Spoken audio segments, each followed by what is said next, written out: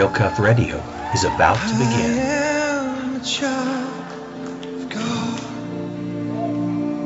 I'm no Everybody longer loves a hero. slave to fear. I believe there's a hero in all of us. I am a child.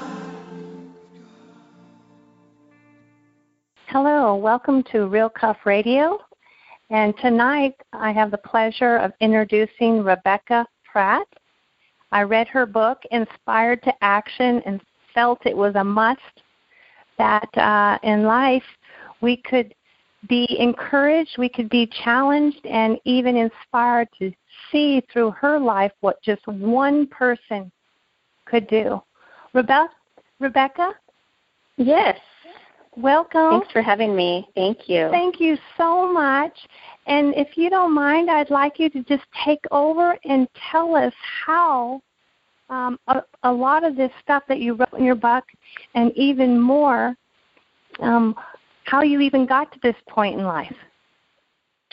Yeah, so my husband and I, we married young. I was 20, he was 22, and we both had done a discipleship training school with Youth with a Mission before we were married. So coming together, we kind of always had a dream to do some sort of missions as a family once we started having kids. And so 10 years into our marriage, we had 3 kids, and we felt strong that God was calling us into missions. We started with Mercy Ships, worked with them for 8 years, came in to work with them in 1998, and we started just in their discipleship training school. My husband led the schools for 6 years there at the Texas U.S. campus. And then we went on board one of their ships, the Anastasis, for 2 years with our 3 kids. And that was kind of a crazy adventure that rocked our world in a whole new way. We really just, our heart just broke for what was happening, not only with the patients on the ship, but then off the ship and what we saw. And we particularly were drawn to the children in the orphanages. We started in Benin, West Africa, and then sailed to Liberia. So those 2 countries in particular were ones that we just, started seeing all these children in distress and directors of orphanages that didn't know how to handle all of the kids that they were responsible for. And so that was just kind of how our entrance into Africa came. And after spending 2 years on that ship, the Anastasis, we felt strong that God was calling us into to do more with orphans in particular. So we did a little bit on the side while we were with Mercy Ships and on the weekends, and then we took it to, the leadership of Mercy Ships and said, this is what we feel like, God is calling us into, and could we do it within Mercy Ships, or is this something that we need to start our own ministry for? And they, were very gracious. We still have a great relationship with them, but they were saying, it's something that we can't do within Mercy Ships. We felt strong that God was calling us to work with orphans that no one knew what to do with, children in the most distressing situations. So that's really how we started Orphan Relief and Rescue. We have been doing this now for 8 years. We're going on 8 years. 2007 is when we brought Orphan Relief and Rescue into existence. And primarily after the ship time, after our 8 years with Mercy Ships, we really didn't have a desire to start our own ministry because we were pretty tired after 8 years of ministry. And we have some dear friends that had a ministry going called Sharing International that said, you know what, you can get started under our ministry, and then if you grow out of our ministry, we will help you, start your paperwork and do what needs to be done to create your own. And so Don and Andrea Clark, who live in Texas, they actually, helped us get started. And Matt LePage is another co-founder that he came with us from Mercy Ships. He was working with us in Mercy Ships. And so there was 3 of us, and then Don and Andrea came on board to help us with getting it all started and implemented. And, so that's kind of the foundation of how we got started. I remember in reading your book, so that did you kind of stumble across this? Just what were you doing in Benin, and how did you come upon that first orphanage? And I remember reading that your heart just broke, and you were basically talking about, I can't do this, Lord. I don't have time. I don't know how I'm going to do this, and I don't know what to do. And you said in here that God was just really looking for a person just to say yes. Yes. Yeah, so for me, being a mom of 3 kids, our daughter was 16 on the ship, our oldest, and then a 13-year-old daughter and a 10-year-old son who were on the ship with us. And so I was, part-time mom and part-time, we ran a discipleship training school. We were co-leaders with that school on board when we were in Benin. And so the team that we sent on their 2-month field assignment up country, we sent them off, and normally, we definitely were saying goodbye because our time after our 3-month lecture phase was over, then we send them out on their own. So they kept emailing every other day telling us of these starving kids up country that they didn't know what to do with, and they just were in distress and they needed advice. And, the kids didn't have water. They would walk, 3.5 kilometers each way to get water. And then they said they had no food, and, these kids were just starving little kids. And so my husband and I, after about 3 weeks of these emails, we thought we just need to go and see these kids and see if we can just advise the team that's up there, to see what they're talking about. So we took the 3-hour trek from the ship, and we're just absolutely shocked at what we saw. These little sickly kids, 109 of them in this small little building. They were just, barely squeezed into this little 3-bedroom mud hut. And so it wasn't a mud hut. It was like a mud house is what it was. So it had a tin roof on it and so forth. But, that was where this one little boy just captured our heart, where he was just waddling along, a little 2 to 3-year-old, hands behind his back, descended stomach, severely malnourished. And he just strutted like a king. And I just felt like God was just speaking to me saying, without intervention, this little boy's dead.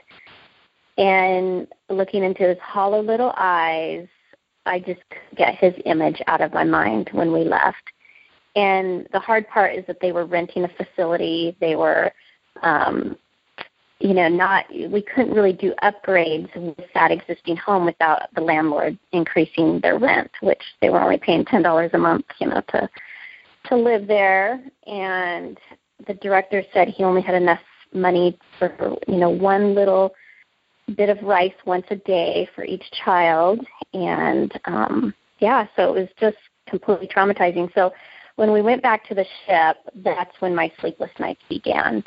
And I could not get these kids out of my mind, and I felt like God was asking me personally to go and find a new place for them to live, set up a feeding program, get them medical help, and implement this 2-year plan that I kept feeling like was going over and over in my mind. And so my pushback to the Lord was, Lord, we don't have extra money. We're just barely surviving as a family on the ship. And this is like, I'm a mom, and I have a job on the ship, and, there's already a team out there, but the Lord wouldn't let me sleep. And so for 5 days, sleepless nights, I finally just said, okay, Lord, I will go if my boss on the ship, lets me get out of my job, duties for 10 days, as well as the ship was sailing in 2 weeks. So I didn't have much time to implement anything. And as well as, this plan was a $22,000 2-year plan to find them a place to live, put them on a feeding program, and implement, just the daily runnings of taking care of them for 2 years. And then I figured, we could figure out what to do after that. But, so that's how it began. And, of course, our boss on the ship said, yes, go. My husband said, go. The team on the ground in this area 3 hours away was all excited. They said, yes, please come and do what you can. And then I got a translator that was educated in 3 different languages of the area, plus English, and he agreed to go. So God worked everything out, and as we were driving out from the ship, I literally said, God, I only have to offer you my hands, my feet, my mouthpiece. I have no money. I have nothing else, except, what I'm taking with me physically and my body and my translator. And I felt like the Lord was like, yeah, that's all I need. Just walk forward. And within 5 days, we raised $22,000 that came in. That's awesome. And the mayor and his right-hand man, we had told them, they were the first ones that we went to their office to say, this is what we'd like to do. And they said, oh, that's wonderful. This is great. And I said, now the only thing is we don't have the money up front, and this is something we're trusting God for. And the mayor looked at me and he goes, you don't have any money? How are you going to do this? I said, well, we're just having faith that God's going to provide. And he says, Rebecca, things don't happen quickly in Africa. What you're expecting is not something that happens in Africa. And I said, well, the ship sails in 2 weeks, so God's got 2 weeks to work with. And he just shook his head, back and forth. He's like, oh, my goodness, So God did this whole crazy miracle. Within 10 days, we had all these kids completely removed into this beautiful 2-building facility, one for boys, one for girls, and running water, electricity, toilets. It was just a beautiful... all the necessities. Yeah. Yes, everything that they needed. That we take for granted. Yep, and then food was delivered once a month to them, and medical checks were given to them, immunizations, everything. And so it was a 2-year plan that, I had just set up before we sailed away. And, the project director and the mayor of the town, they just were like, this is unbelievable. We have never seen this happen in this area before. Things like this just don't happen. And I says, well, this shows the value that God has on these children. So the God has seen that. What was really cute when you wrote in the book, too, when you said that when you were younger, I forget what age you said. I don't know if you said you were 6 or 8 or something, but you said you were younger, that you had saw that on TV about the starving kids. Yep. And I believe your dad said, oh, no, that's too much for you to watch, and went to turn it off. But you had said in your heart, if I'm given the opportunity, I want to help those children. Mm-hmm. And then when you were there, I loved how you wrote that you remembered that dream. Yep. And that God said it wasn't even your dream all along, but that was His dream. Yeah. And I thought, wow, that just kind of really enlarged. Here we think that it's even ours, and that, and then the miracle of getting you all of that done in 2 weeks. Yeah. Yeah, it was such a huge, shocking that sounds miracle. more like a 6 month, 6 months to a year project of just lining I felt up like it every was 6 person. months. Well, there you go. You felt like it was 6 months. Oh my gosh, every day was so packed and full, and it's just emotionally, it felt like it took a lot longer than 10 days, but God just blew us away every single day. Just beautiful things, even right down to the donations that came in. There was Peace Corps workers that worked in the area that we were linking with to oversee, just all of the stuff we were implementing, because they were going to be there left behind. And it was actually the Peace Corps parents that each donated $5,000 each, because they had heard about these kids, and they didn't have, they didn't know the Lord, but they had heard about these suffering kids, and they couldn't help them through their Peace Corps children because they couldn't funnel money at that time through Peace Corps. And so they were just so excited to hear that something was going to be done for these kids. And they literally, one after the next calls, and they said, well, we want to send you $5,000. Then the next, we want to send you $5,000. And, it was just amazing. It was like everything was just already set up in the heavenlies to just have somebody walk forward and implement what needed to happen. And I literally was in tears every day, every phone call, every email where somebody was saying, I've been wanting to give for a year to this, but haven't had no channel to do it, and now I can give, And Definitely. it was beautiful, very beautiful. I just want to also say that I know we're not talking a lot about each particular situation that you went through, but in your book, you do really outline every step and the details, and there's pictures and just really when you walked up what the situation was for the children, what they were living in, and even as far as, I have to say, at the beginning when you started out the book, it was kind of a gut-wrenching thing right away when you mentioned how it was the voodoo capital. Yeah. But the sacrifices that go, that just turned, I was like, did not expect that at all, and went, we don't even think about things like that going on here in the United States, but they are going on. Yeah. I was like, I don't know about the rest of this book after I read that one item, but I realized, hey, just because it might not be going around on right here, doesn't mean that we should turn our head and not realize that. I could only imagine how much you were going there and then hearing these horrific stories. Yeah, it is unbelievable what happens in these voodoo areas. So they claim this area is the birthplace of voodoo, where, voodoo was created. And then it's interesting because the Beninois, when the French came and took the slaves from Benin, they took them to Haiti, and Haiti was the holding area for the Beninois slaves. So the Haitian voodoo comes from Benin, where they say is the birthplace of where it was all created.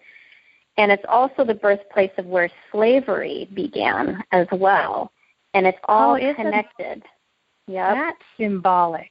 Yeah, so I said, well, is the slavery connected to the voodoo? And this guy he's like a tour guide there, but he's like, yes, because it's all connected, because the grandmothers, when their children would be stolen from their homes in the middle of the night, the grandmothers would chase them down to the shore of the beach where they were being taken on ships. And the grandmothers could not bless them or pray to God, because they would have to bless their life and forgive them. And so they wanted to do something so evil and create something so evil to curse these people that had taken their kids. And so that's where voodoo was created. And it was all to do the worst, most possible things that you could do, to harm someone. And so they created the potions and the voodoo dolls and the curses and, everything else to curse the French. And then the French had to learn voodoo to counteract it. And so it's interesting because in New Orleans, the whole French Quarter, came from the French, and their voodoo was learned from the Beninois slaves. It's just crazy, the whole intertwined, spiritual darkness and the roots of it is just That's crazy. interesting because I had no idea where even slavery started. I mean, I knew it came from Africa, but I didn't know that it was from that particular country. Yeah, I mean, the African slavery, they say, was birthed, in Benin, but obviously all the way back in Bible times, there was slavery happening. But from the Africa trade slaves, or trade days to America and to Europe, it was actually, that was Benin, was the starting point to the African trade, basically. Yeah, very, very interesting, all of that. And did you happen to be born into a missionary family, or how did you ever pick Mercy Ships? Yes, so my father, my mom and dad, they were missionaries in Mexico till I was 8, and so we were dragged around Mexico when I was young, and there's 5 of us siblings, and we just were very tenderized towards the things of the Lord and seeing God do miracle after miracle in people's lives from a very young age. And my dad was an evangelist, but, he would have crusades and healing ministry services and show the Jesus film and, have lots of people come to Christ. And so that's our roots of how we grew up. And, we never doubted that God was a powerful and incredible God that was always after redeeming, restoring, and rescuing people's lives. And so, our parents fostered that in our upbringing. And so for us, we were just tenderized for others at a very young age. And then as we, came into an age where we could do missions ourselves, the Youth with the Mission was very appealing, for their 5-month mission program, and it seemed adventurous. And so I did mine on board the Anastasis ship when I was 19 and did the 3-month training on the ship, and then we went off the ship for our field assignment. And so it was just when we got married, my husband, his family is very mission-minded as well, and so it was just a natural thing to want to go into missions, as a married couple. We really thought we would just go in for 2 years. We'd have a great family mission experience for 2 years, and now, it's 17 years later. So it's become quite a life mission. God doesn't let us just do 2 years. For us, it was just getting us there, and I could handle the 2-year thought in my mind. I couldn't handle more than that, and the Lord knows what we can handle. So so He's really not giving you one foot in front of the other, daughter. Don't worry about the whole picture, just one moment at a time. That's right. How do you find your children as they're growing up? Do you, even on the ship? Yeah, so they had Were a great experience. Very adventuresome themselves? Yeah. Yes. So, of course, the 16-year-old, she was 14 when we left for the ship, and she kicked and screamed and thought we were horrible parents for taking her away from her friends, So that was the beginning. But once the kids were on the ship and established friendships on the ship, and there was a Christian school on board and all that, then then it was an adventure for them too, because they got to travel all over and all that. So it was harder for Tim and I because you lose a sense of your family because you live in community in a small little cabin, and the children, your kids just always want to be out with the other kids. They don't want to be in the cabin with you. So we really lost our sense of family structure within our 2 years on the ship. So that was hard for Tim and I. Are you talking about just mainly like when you live in a home, you do things as a family in your home, and they're not just having enough room to just be your family? Yes. Is that what you mean by that? Yeah. You lose that sense of, the kids never want to be in the cabin with you because your cabin is so small. So, you go to bed and sleep there. That's basically your bunk that you're sleeping there. But, but yeah, we lost that. The kids really didn't care to be around Mom and Dad. They'd rather be outside the door with their friends. So yeah, you also 40, have that at that age, though, too. Even yes. living in a suburban neighborhood or so forth, kids want to be with their friends when they get to be a certain age and doing stuff. Yes. So, but that is an interesting point. So it's just different. Yeah. So it was Tim and I. It was a phenomenal ministry time, but very hard personal time. As stretching, trying to keep the family unit as a family unit. But yeah, God birthed everything that we're doing today from that 2 years time on that ship. So that was a beautiful thing, and yeah. And now you have been with Orphan and. So it's Orphan Relief and Rescue, and we've been 2007 is when we founded that organization, and we've been doing this now for 8 years. We started with a team from the West. We established our office in Liberia first and really worked with the social welfare office after the 14-year Civil War.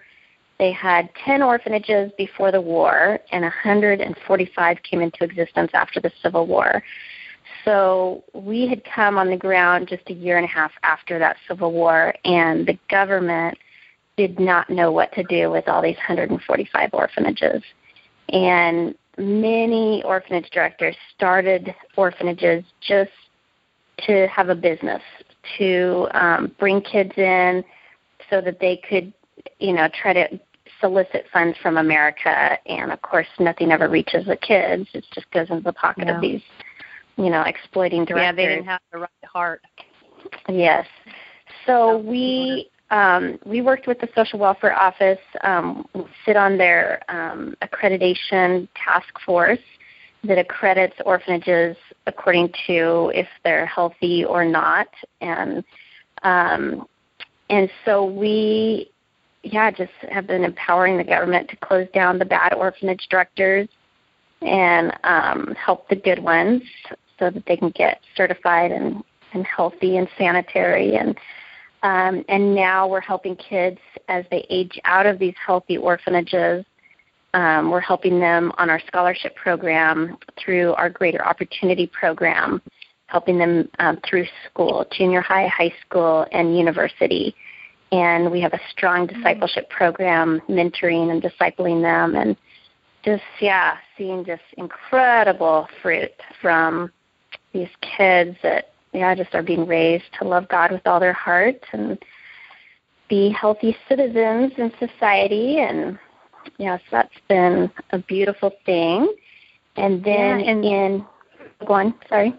I was just going to say, especially when you were saying that their death rate, making it just to 5 years old. And, and some definitely. of these, they weren't even surviving. Now they're surviving. You're getting them educated. Yeah. When do they leave the orphanage? Because you just mentioned leaving the orphanage, and then you're getting them to another program as far as junior high, high school, and college. Do they leave when they're in junior high? So they technically can live there until they're 18, but some of these kids, they're not even in junior high at 18. So it's, the kids can stay there if they're under 18 in junior high and high school. But, we're just basically the Greater Opportunity Program.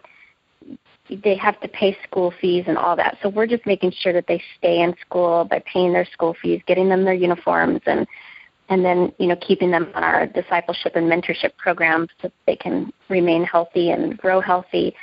But if they are let's say in junior high at, 19 years old, then we are kind of seeing like how far should we go with just encouraging them into a trade instead of finishing, high school.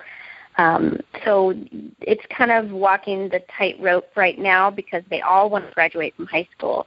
But that would mean they would be 25 years old, as a senior. And How come so late? So during that 14-year Civil War, nobody went to school. So it was, so those kids, and then when they started to go to school, their academic level was nothing. A lot of them had just been running around in the streets. Some of them were, child soldiers. So education-wise, it's just now starting to step up education-wise in these public schools. But, when they test, for the state test, if they don't pass, then they have to redo their grade again. And a lot of these kids just aren't getting the grade to pass to the next level. So, they could be 19, 20 years old, and they're still in, 6th and 7th grade. And it's interesting. So it's going to be a lot of these next 5 years basically are, we're going to have a lot of trying to figure trade school stuff out for a lot of these older kids that just don't fit into the mold. Training program inside the orphanage, or do they all go outside to school? So elementary school, most of the orphanages have an elementary school on campus. So that's, those are taken care of, until 6th grade. Then they need to go off campus, which they have to pay school fees, to do that. So that's what we do. We help them, with outside. That's wonderful. And now you're residing in Washington? Yes, we are in Seattle, Washington. And in Benin, we have an orphanage safe home there in Benin where we've rescued 65 kids from domestic slavery as well as, it's a safe home. So if kids have, watched their parents be murdered or some other circumstances, we have that orphanage safe home that we've had for 6 years there, as well as we are now working in the villages in the largest child trafficking hub areas, and we've rescued 254 kids over the last 2 years for being sold to the border of Nigeria, and it's just crazy rescue missions that are going on in Benin, and that's just kind of an experiment that we started 2 years ago that actually worked. How do you guys find these children and rescue them? So that'll be in my next book, but I'll tell you verbally. Yes. Are you working on your next book, huh? Yes.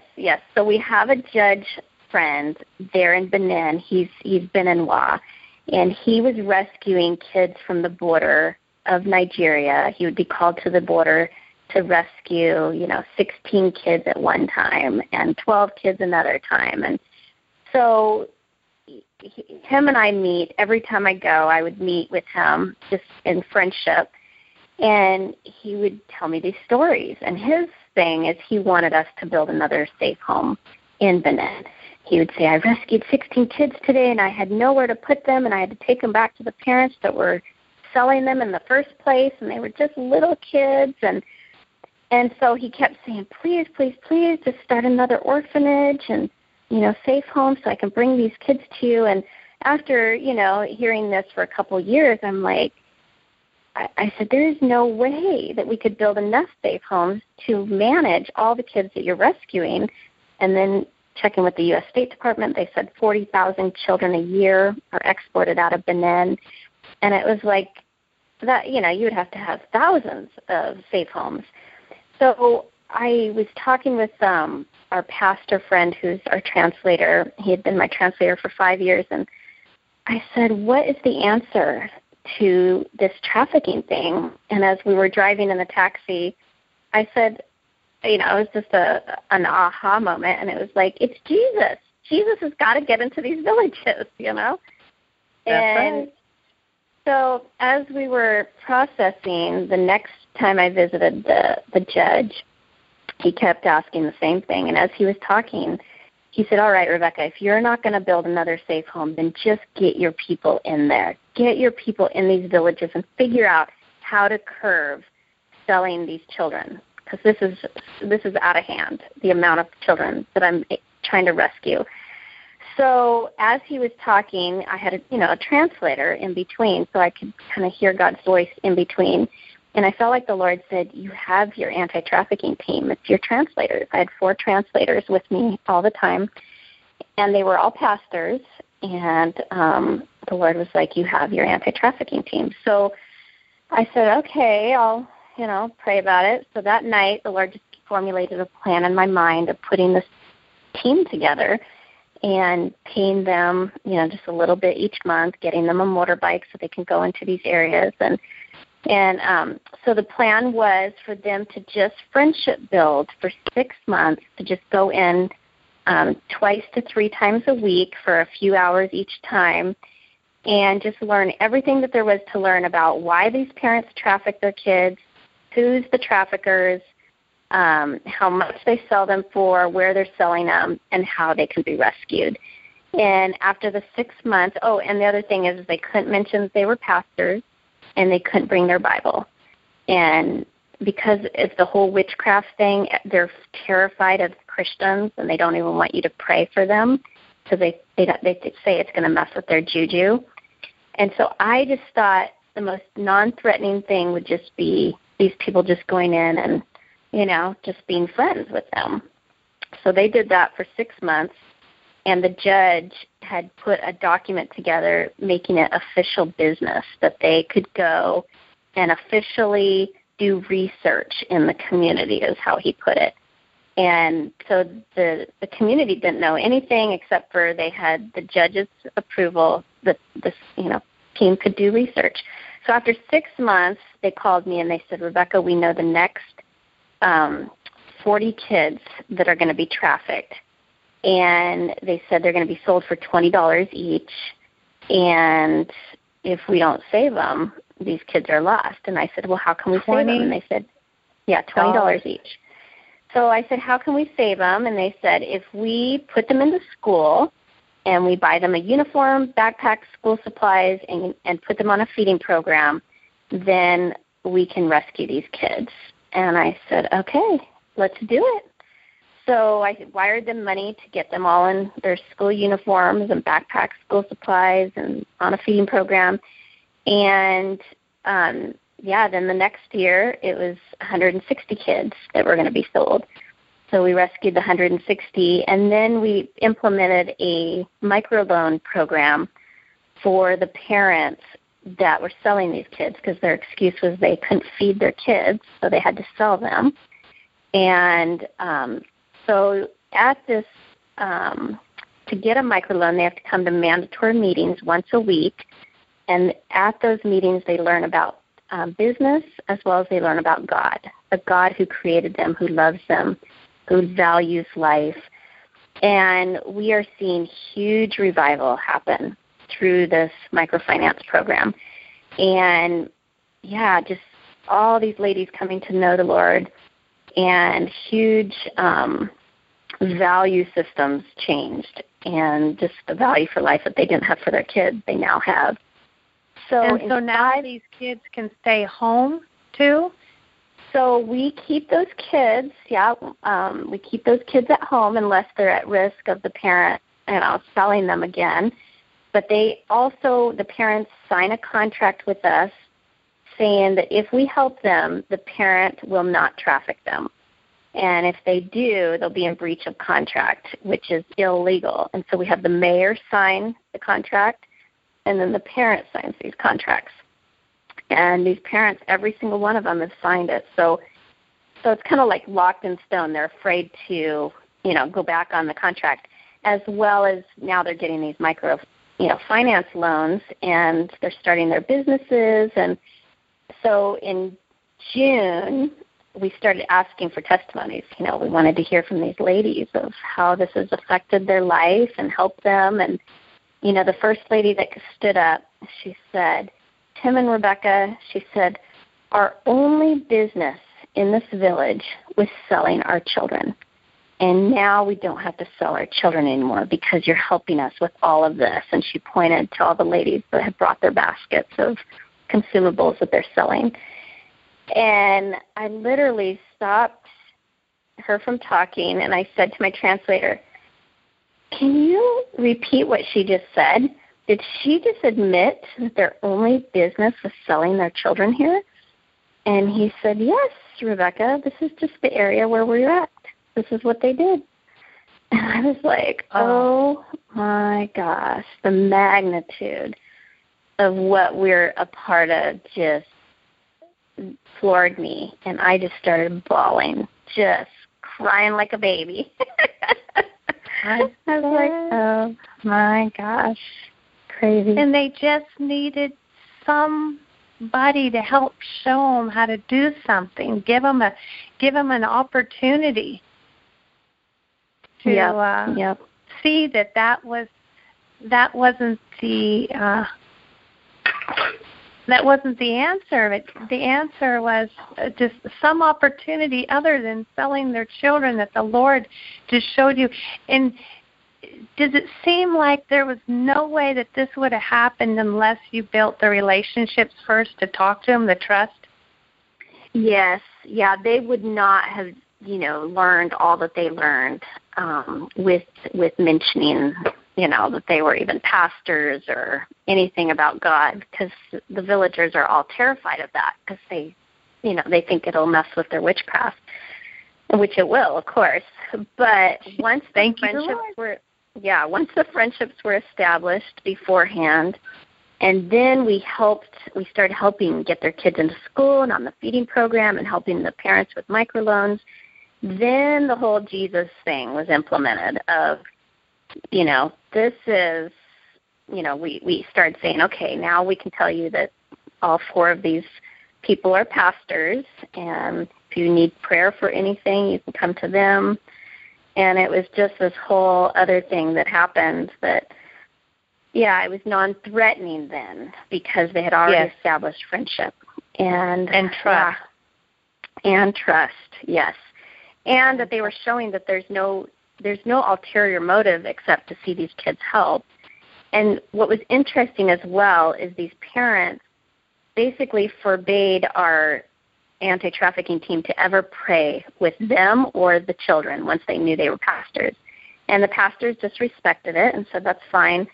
But now 2 years later, as these women are coming to Christ and this whole culture of trafficking has changed, the women are literally saying, we want you to pray with our children and we need you to pray with our children. And it's this whole culture change. And so the pastors are saying, this is huge, Rebecca, because they literally would not let us pray with them, and now they're begging us to pray for and with their children. And I'm like, oh my gosh, this is only tool. Huge. Yeah. That's a big tool, too, because that could tell even other folks that, hey, just be patient. Just walk Christ out in front of them. Just be patient. Just look at people and let God move upon their heart, because eventually it will happen. Yep. We don't have to shove it down their throats, that eventually they're going to see the goodness of God and the favor of God and the love of God, and they'll want it. And like they did, they asked you, please, now pray for us. Now that we can see. Yes. Yeah, in fact, I told the pastors, it was funny, because when I told them, you can't bring your Bibles, you can't tell them you're pastors, for 6 months you're just building friendship, and I don't want them to know anything about, that you're a Christian. And I said, you're on a secret mission. And they're like, a secret mission? ooh, this is exciting. We've never been on a secret mission before. And I said, yes. And I said, but then I said, what our ultimate secret mission is we want to plant churches, and we want Jesus to go all through this place, and we want them to beg us for Jesus. And that's exactly what's happening now. So these pastors are starting. So we had the first church planted. One of the pastors planted his church in one of the areas where we rescued the kids. And then now we're going to be doing these community centers as well for the kids to come and be discipled and stuff. And of course, with the parents begging us to pray with their kids, it's beautiful. I said, oh my goodness, they're literally begging us for Jesus. You know, the So light just cool. went on. I didn't even think about it. That the Lord said that your team was right there, the 4 pastors. Yeah. And are these going to be the 4 that you're going to plant these 4 churches? All these? Are So these the pastors, gonna yeah, take those people on? we're allowing the pastors to plant churches if they, feel that God wants them to. So one has already planted a church, and That's awesome. so it's just one of many that are going to be coming into existence. Yeah, very cool. Well, it is Sweet. kind of fun to hear that you're going to come out with another book. Any idea what time frame? I don't know. I'm hoping within the year that I have it complete, and I'm kind of wrestling with either doing another book the same size as the Inspired to Action, or maybe doing a couple different, one smaller that's, basically ultimate living, how your ordinary life can make an extraordinary difference is one of the titles I'm wrestling with, of having a book on that, as well as I've got a devotional too that I want to put. It's almost done, but it's just a 30-day devotional, just getting people excited to live it out. Now, I don't know how I can finish with this, but just, again, want to tell the listeners out there that it was only because you said yes that God put you in unusual situations to do extraordinary exploits for God, and just to make difference in a huge amount of people's lives and families' lives, because it's not just the kids or the kids, it's their family that's connected, because when they get a quality of life, nurturing, not just food-wise, but nurturing that they're valuable, nurturing that here's education, here's everything you need. Well, they took that back to their family, and now I'm sure that will just affect, grandparents, parents, aunts, uncles, cousins. Yeah. Who knows? It's limitless. Who knows? Yeah. But so true. What would you say to just an ordinary mother out there, or somebody that wants to really make a huge difference in life and doesn't even know where to start? Yeah, for me, the biggest challenge to me was when I read the intercessory book by Dutch Sheets, which is probably 15 years old, but it was just the whole thing that as God prompts our hearts, to pray or to physically act on something that God is wanting us to do, and as we walk forward in those promptings, God wants to accomplish His perfect will through our life. And He needs the human conduit to make those things happen. So as God's prompting our heart, if He's prompting our heart, it's because He wants to accomplish His perfect will through us. But it takes us literally, physically, and, practically stepping out to implement those things that He's asking us to do. And a lot of people ask, how do you know it's God? It's that. And I always tell people that if it's something that he's encouraging you to do, usually it's something that is a gnawing feeling that's not going away. It's something you wake up in the morning with and you know you're supposed to do it. It's that agitated stomach feeling that, you get a queasy stomach if you are fighting against doing what, you probably should do, as well as, I say always go to the Scripture. If it, aligns with what the Scriptures are saying, then it's usually God. And then the other thing is if it disrupts your normal routine. And I always give God permission to wake me up at night if I'm not doing what he's asking of me and wanting me to do or implement or pray for. And, the biggest thing that I've learned over these last years is that as I've walked out in these acts of obedience of what he's asked of me, just in the smallest to the biggest things, but it starts with the small, and as I've stepped out and done what he's asked me to do, that's when the miracles happen. That's when the crazy God moments happen and the divine appointments. And, none of it is ever comfortable. If anybody's looking for comfort in following the Lord, it's not going to happen if it's truly the Lord. It's always uncomfortable, and that's the other barometer that I use to identify if it's the Lord. Because if it's comfortable, it's probably not the Lord. And it's going to cost us something. And if we're willing to pay the price of our time, our resources, being uncomfortable, if we're willing to do those things, then we will see God move in mighty, mighty ways through our life.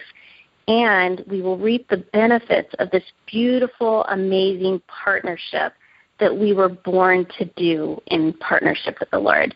And it's an incredible and amazing life to live. So that's really, my encouragement to moms or to just anyone who is following the Lord is just really listen to those promptings from the Lord.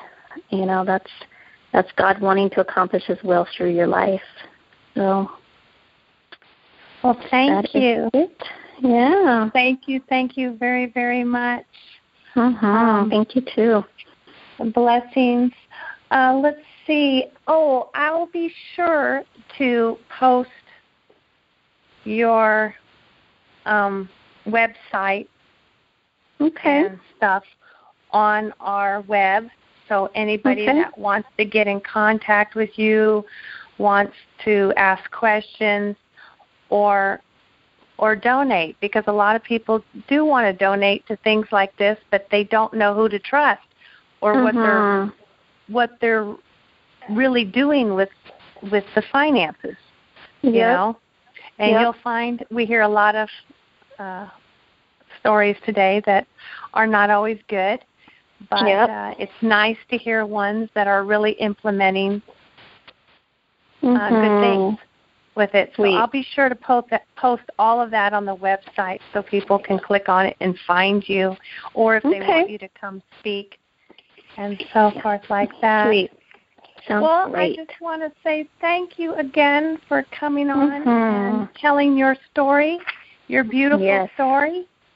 Thank you. I pray that blessings and onto you and your family and everything, of course, that God has for you to do. Thank you so much. I'll look forward to your next book. Okay. Sounds great. All right. Well, that's a wrap. And ciao for now.